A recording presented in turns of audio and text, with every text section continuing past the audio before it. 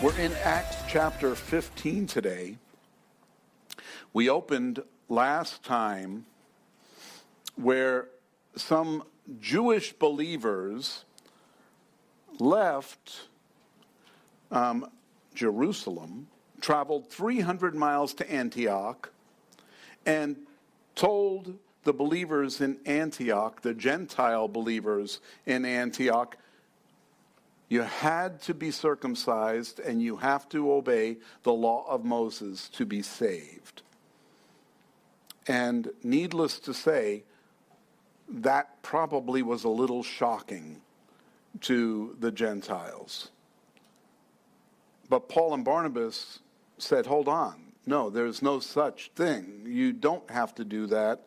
This is wrong. And they had a contention with them.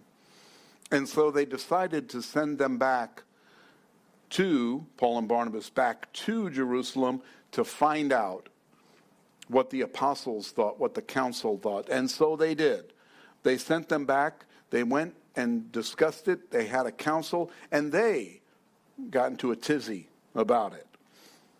But at the end of it, they all agreed. This is what needs to be done. We agree that this is what God wants from the Gentiles. And now they're going to send them back to Antioch with the message of what everyone has agreed to. We, as believers, have the Holy Spirit living within us.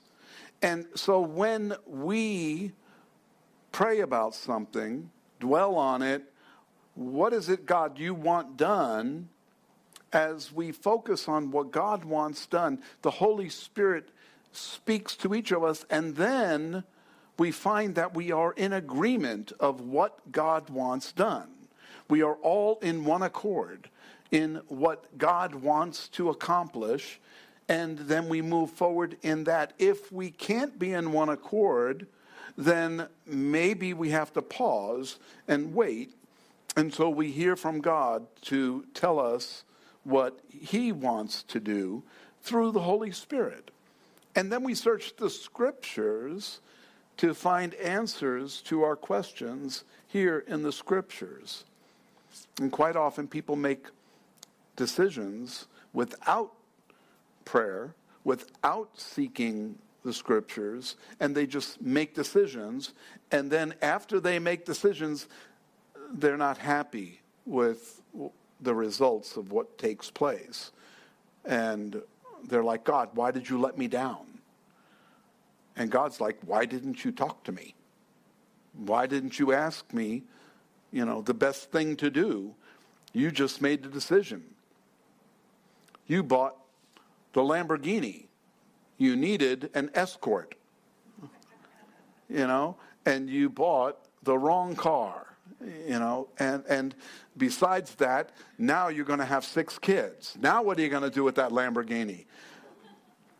And we tend to do things without thinking ahead, and so we need to do that. But today's message is titled Good News for the Gentiles, and we're going to pick up in verse 22, where it says, Then it pleased the apostles and elders with the whole church to send chosen men of their own company to Antioch with Paul and Barnabas, namely Judas, who was also named Barsabbas, and Silas, leading men among the brethren. And so Paul and Silas went to Jerusalem. They all came to the council and conclusion of what the council said. And now they say, you know what, we're going to send them back, and we're going to send Barsabbas and Silas with them.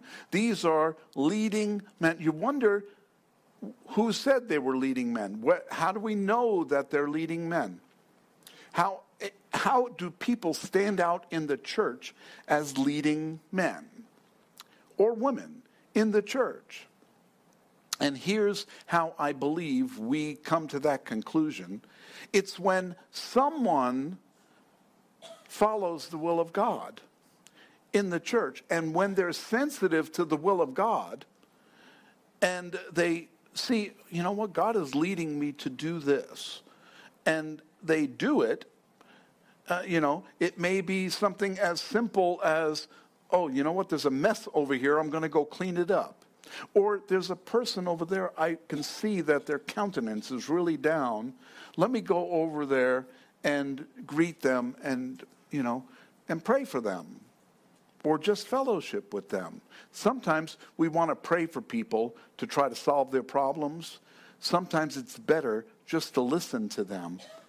And that takes a burden off of them.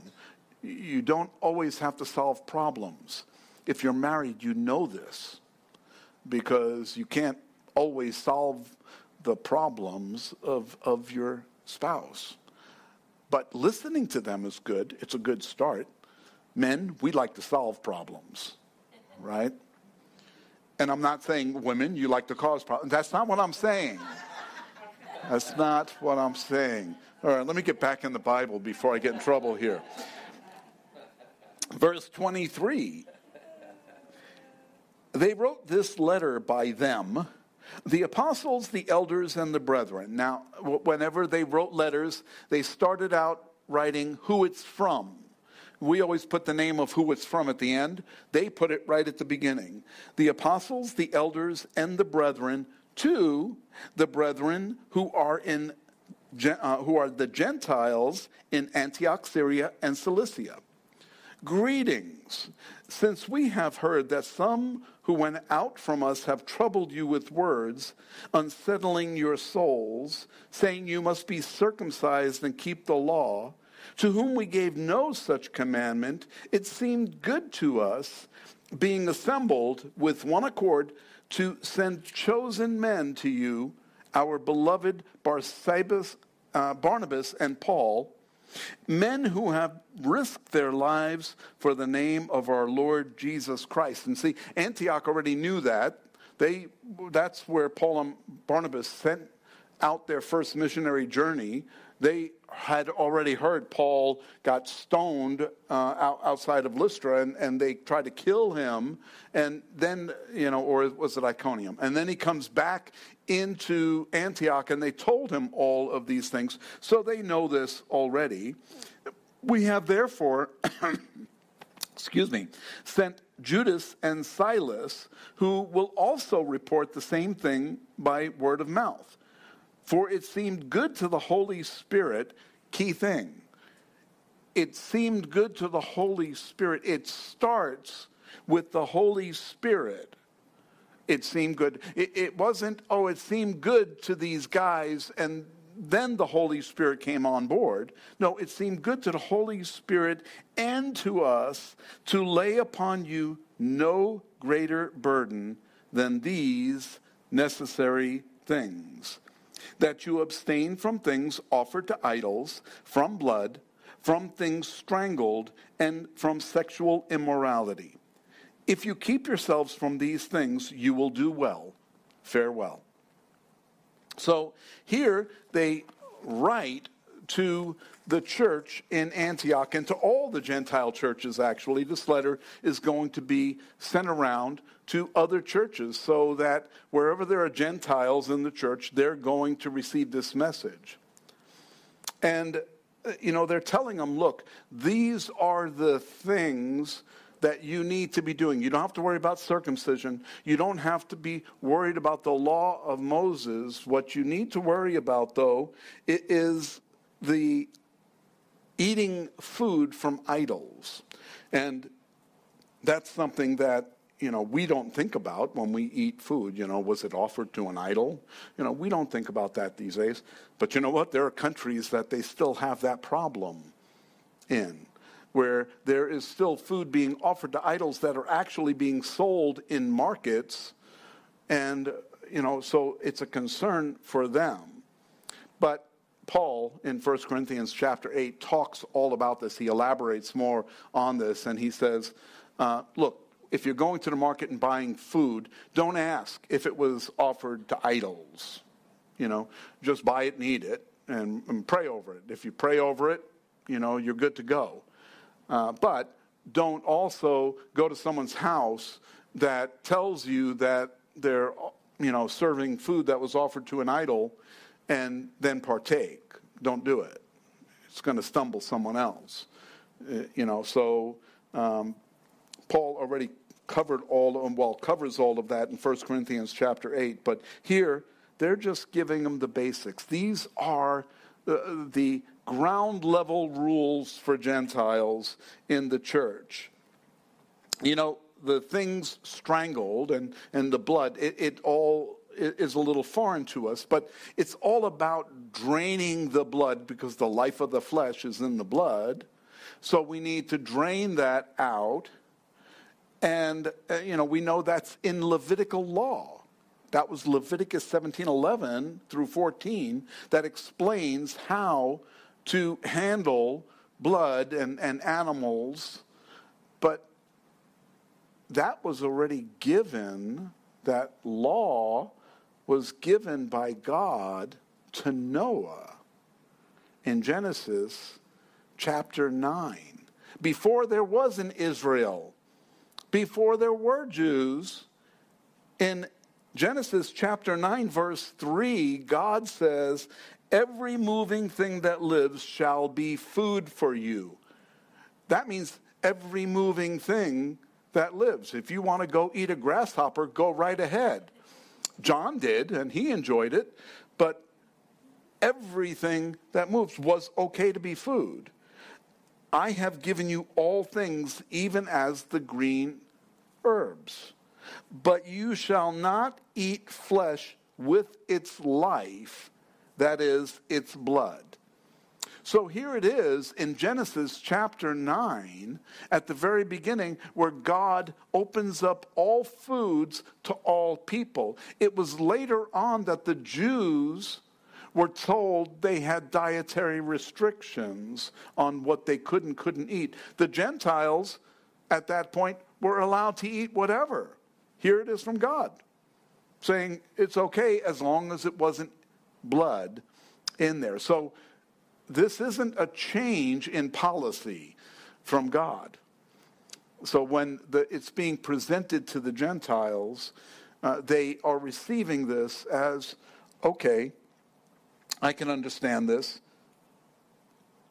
The letter then is going to be delivered now to the church. Now, the last thing that was taking place is sexual immorality. Why would that even be lumped in with these food things? And that's because there was sexual immorality that was going on and maybe creeping into the church at that time. We see it today in the form of the church accepting any lifestyle into the church. It doesn't matter if it's biblical or not. Love is love, right? So if you love someone, it doesn't matter what sex they are, if they even know that they are a sex. You can just love them, and then it's okay. And while we can chuckle about it, it's sad. People are deluded into thinking there's more than two sexes. There's men, there's women. God created them that way. You would have a very hard time finding anyone that doesn't fit one of those two categories. The only time that you'll find someone that doesn't fit one of those categories is when they divert from the Bible, when they walk away from the truth, and they decide what to believe. And that's really what it comes down to. People have decided on their own that this, and you know what? The church is okay with it. There are many churches out there that have now accepted that lifestyle into their church. But here we see sexual immorality is a problem, and that they were supposed to abstain from sexual immorality. That means no sex outside of marriage, no man-on-man sex, no women-on-woman sex. You know, that's sexual immorality. So sex was meant to be between a man and a woman in the bonds of marriage. and that's it.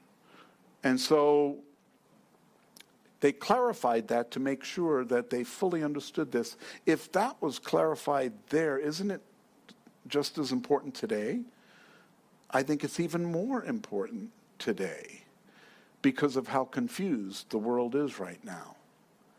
Now, that doesn't mean we should hate anyone that thinks anything else, that believes anything else, that's doing. We don't hate them. We love them. We can't condone what they're doing, but we love them. They're children of the living God if they accept him as their Savior. They can do that. Even people that are living in sin right now. Like people that are abusing their spouse at home.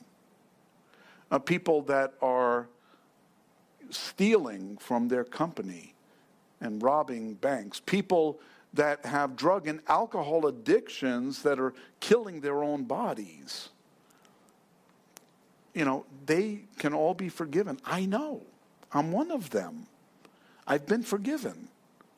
And so here, as I present the gospel to you, it's not because I have supernatural understanding of something that was... No, it's just because it's plain. It's simple. And that's where we see the book of Acts, and we could say, hey, this applies to us. It applied to the early church 2,000 years ago. It applies to us today. So when they were sent off, they came to Antioch, and when they had gathered the multitude together, they delivered the letter. So here's the multitude that's gathered together, all of the Gentiles, even the Jews that were in the church there. They were gathered. They want to know the result. What you don't realize is that they did not take a Delta flight to Jerusalem, went and talked with the apostles, and then a day later, they stayed overnight to get some rest, and the day later they flew back, because it was 300 miles. They flew back to Antioch, and now they're going to deliver. It was weeks, probably months, that they were gone on this trip. They didn't get to text them and say, hey guys, good news. So can you imagine what these Gentiles were going through? When Paul and Barnabas left, all they knew was that they were told by these guys from Jerusalem that they were not saved because they weren't circumcised and they weren't following the law of Moses. And so they were going to go find out. Can you imagine living during that time saying, I hope I don't die before they get back because I may not be saved? They were probably concerned, and I would even go as far to say that some of them may have actually gotten circumcised just so that they can be sure that their bases were covered.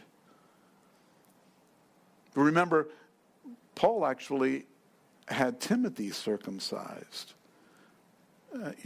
before he went out in the ministry with Paul. He had him circumcised so that he can show them that he was, one of them. But he didn't need to be. It was just something Paul felt a burden for. And Timothy was crazy, so he went along with it. When they had read it, they rejoiced over its encouragement. They just heard that they were saved and that they didn't have to do anything different. They didn't have to do anything unusual. They just had to cook their steak differently. That's all. And they were good to go then at this point. Now, Judas and Silas themselves, being prophets, also exhorted and strengthened the brethren with many words. And after they had stayed there a long time, they were sent back with greetings from the brethren to the apostles. However, it seemed good to Silas to remain there. Paul and Barnabas also remained in Antioch, teaching and preaching the word of the Lord with many others also. And so the good news, they delivered it, and the burden had been lifted. Grace was the rule of the day. Circumcision, the law of Moses, that wasn't what people... There are Christians today that still put themselves under the bondage of the law of Moses. I have friends that won't write the name G-O-D. They put G_D. That's not his name. That's his title.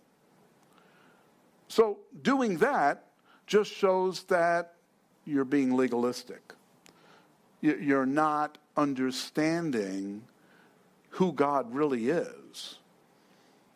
And so when people put these things like, oh, I only go to church on Saturday because that's the true Sabbath. You know when the true Sabbath is? Every day. Every day is the day that we're supposed to be worshiping the Lord. I'm supposed to give my life to the Lord every day and live but Paul says, hey, if they want to celebrate holidays and make them more important, let them go ahead and do it. If they want to live every day, then let them do it. Let everyone be satisfied in their own mind. So I don't go out there trying to find people I disagree with theologically, biblically, doctrinally. I don't go and try to find them and say, oh, you guys are off. You guys shouldn't be, I'll teach it from here because I want you guys to know what the Bible says. But at the same time, if you want to put an underscore in G-O-D, it's not going to take away your salvation, and I'm not going to stop you. I'm not going to tell you, oh, you shouldn't do that. It's whatever you want to do. But pray about whatever you do. Because whenever we do something for the Lord, we shouldn't be doing it in our own power. We should be doing it because the Holy Spirit led us to do that. Because the Holy Spirit guides us and leads us. He is the one who knows how to worship God the best. Do you know, if we don't have the words to pray, He will fill in the blanks. We're told that, when we don't have the words to pray, He gives us utterances, and it's called tongues. It's what you do in a prayer closet when you're praying and you have no idea. And all of a sudden you hear, from your heart, from your soul, words coming out that you don't understand. That's the Holy Spirit speaking. Sometimes, for me, it's just a bunch of grunts and groans because that's just me. I just know there's something there I'm missing. And the Holy Spirit wants to pray for me.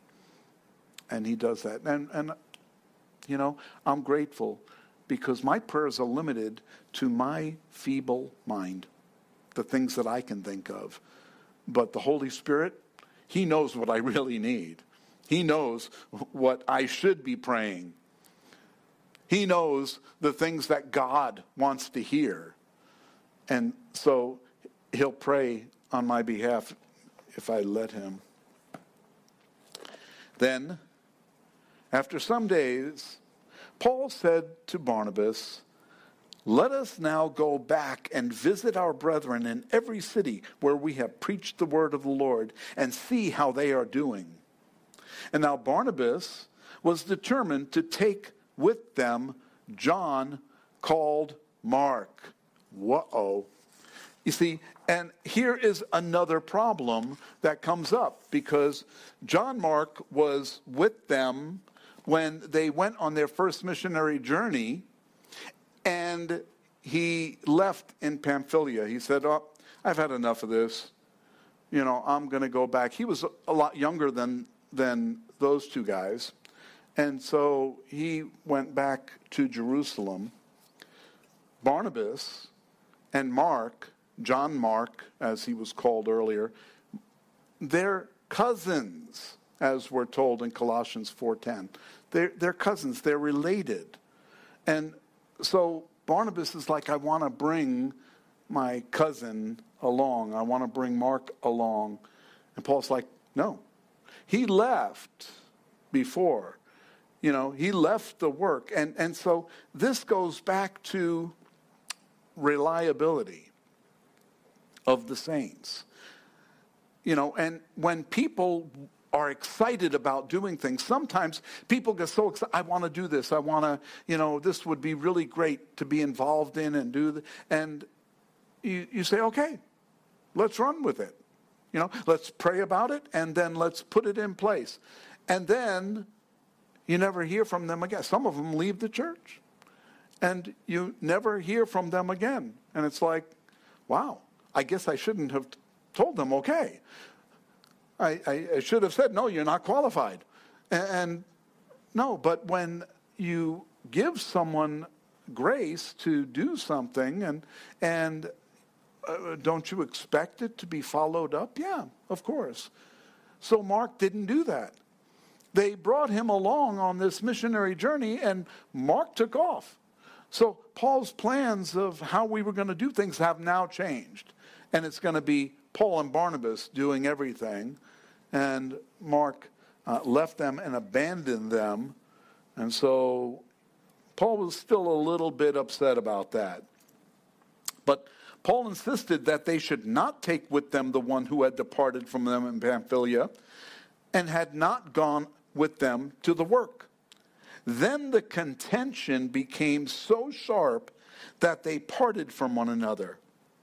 And so Barnabas took Mark and sailed to Cyprus, but Paul chose Silas and departed, being commended by the brethren to the grace of God. And he went through Syria and Cilicia, strengthening the churches. And so here we see another contention. We saw the first contention when the Jews came from Jerusalem and came to Antioch saying you need to be circumcised and you need to follow the law of Moses. Then there was a big contention about that.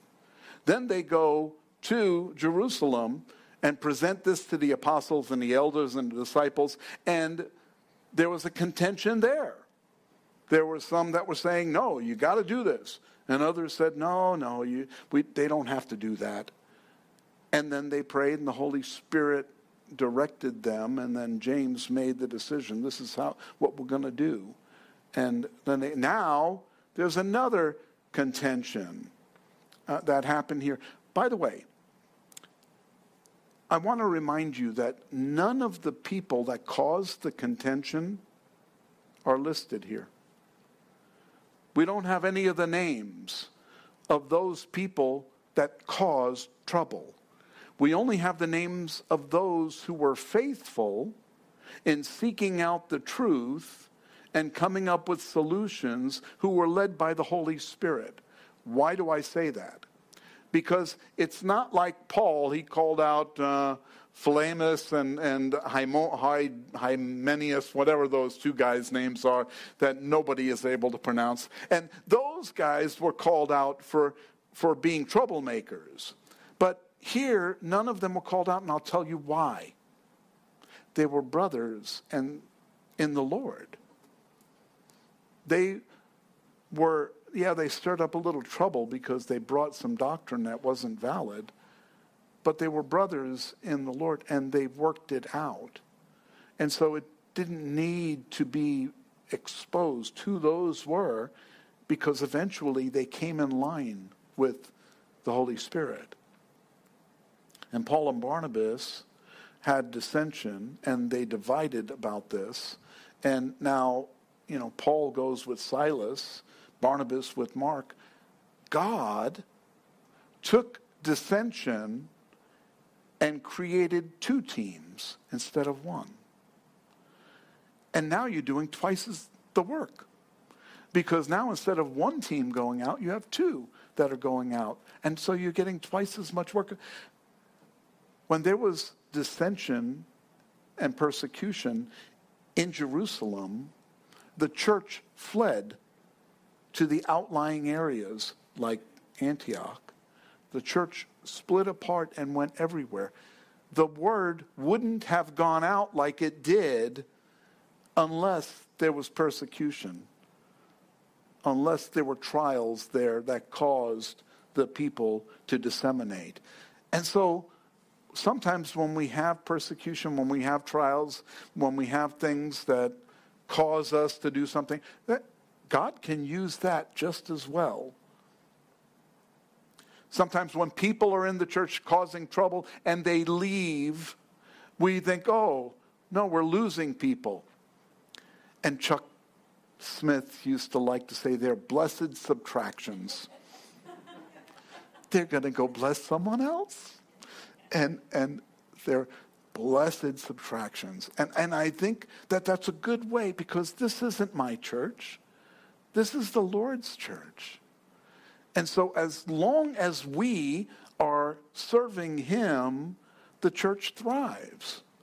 When we start getting focused on ourselves, the church struggles. But that doesn't mean that we go start a new denomination. It means that we go to the Holy Spirit and we work it out, just like they were doing in the early church. By the way, Paul, he got back in fellowship with Mark.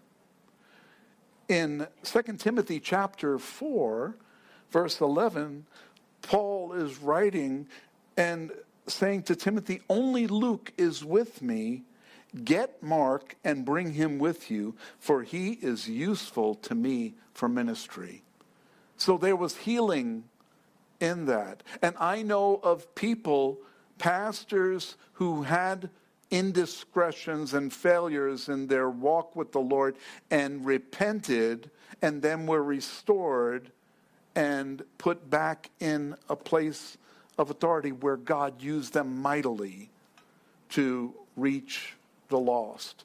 And so I believe that it's important for us to recognize that no one is too far gone for the Lord to forgive, to heal, and to restore in ministry. So, a couple of things we can take away from the teaching today.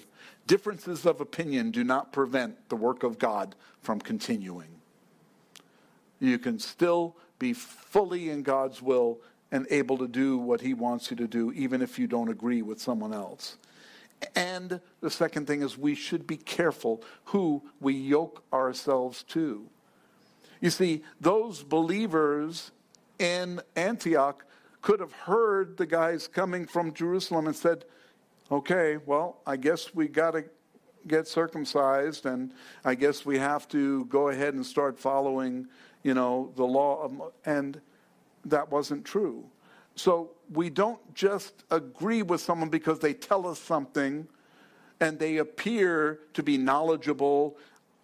I'm going to include myself in that. If I tell you something that just sounds a little off, please check it against Scripture. Everything, if it sounds a little off and Scripture proves that it's off, then I'm wrong. And please tell me. But if I'm telling you something from Scripture and you don't like what I'm telling you, please come and tell me. And then I'll tell you. And we'll study it together. And we'll go through the Scripture together. Because I'm not the final authority. He is. And I want everyone to trust him, not me. But I'm going to do my best to stay true to teaching what Scripture tells us. So finally, when we fill ourselves with the Word of God, we'll find it easier to identify false doctrine. When we know what the Scriptures say, and someone tells us something that isn't true, the hair on the back of our neck will stand up. And no, that's something that happens to me, but it's personal. And somehow the Holy Spirit will speak to you, but you need to know the Word first. You need to have that knowledge of the Scripture. So today's message was good news for the Gentiles in Antioch. But it's still good news for us today, because we know that God is the same yesterday, today, and forever. And his grace is enough to get us through everything that we're going through today. Amen?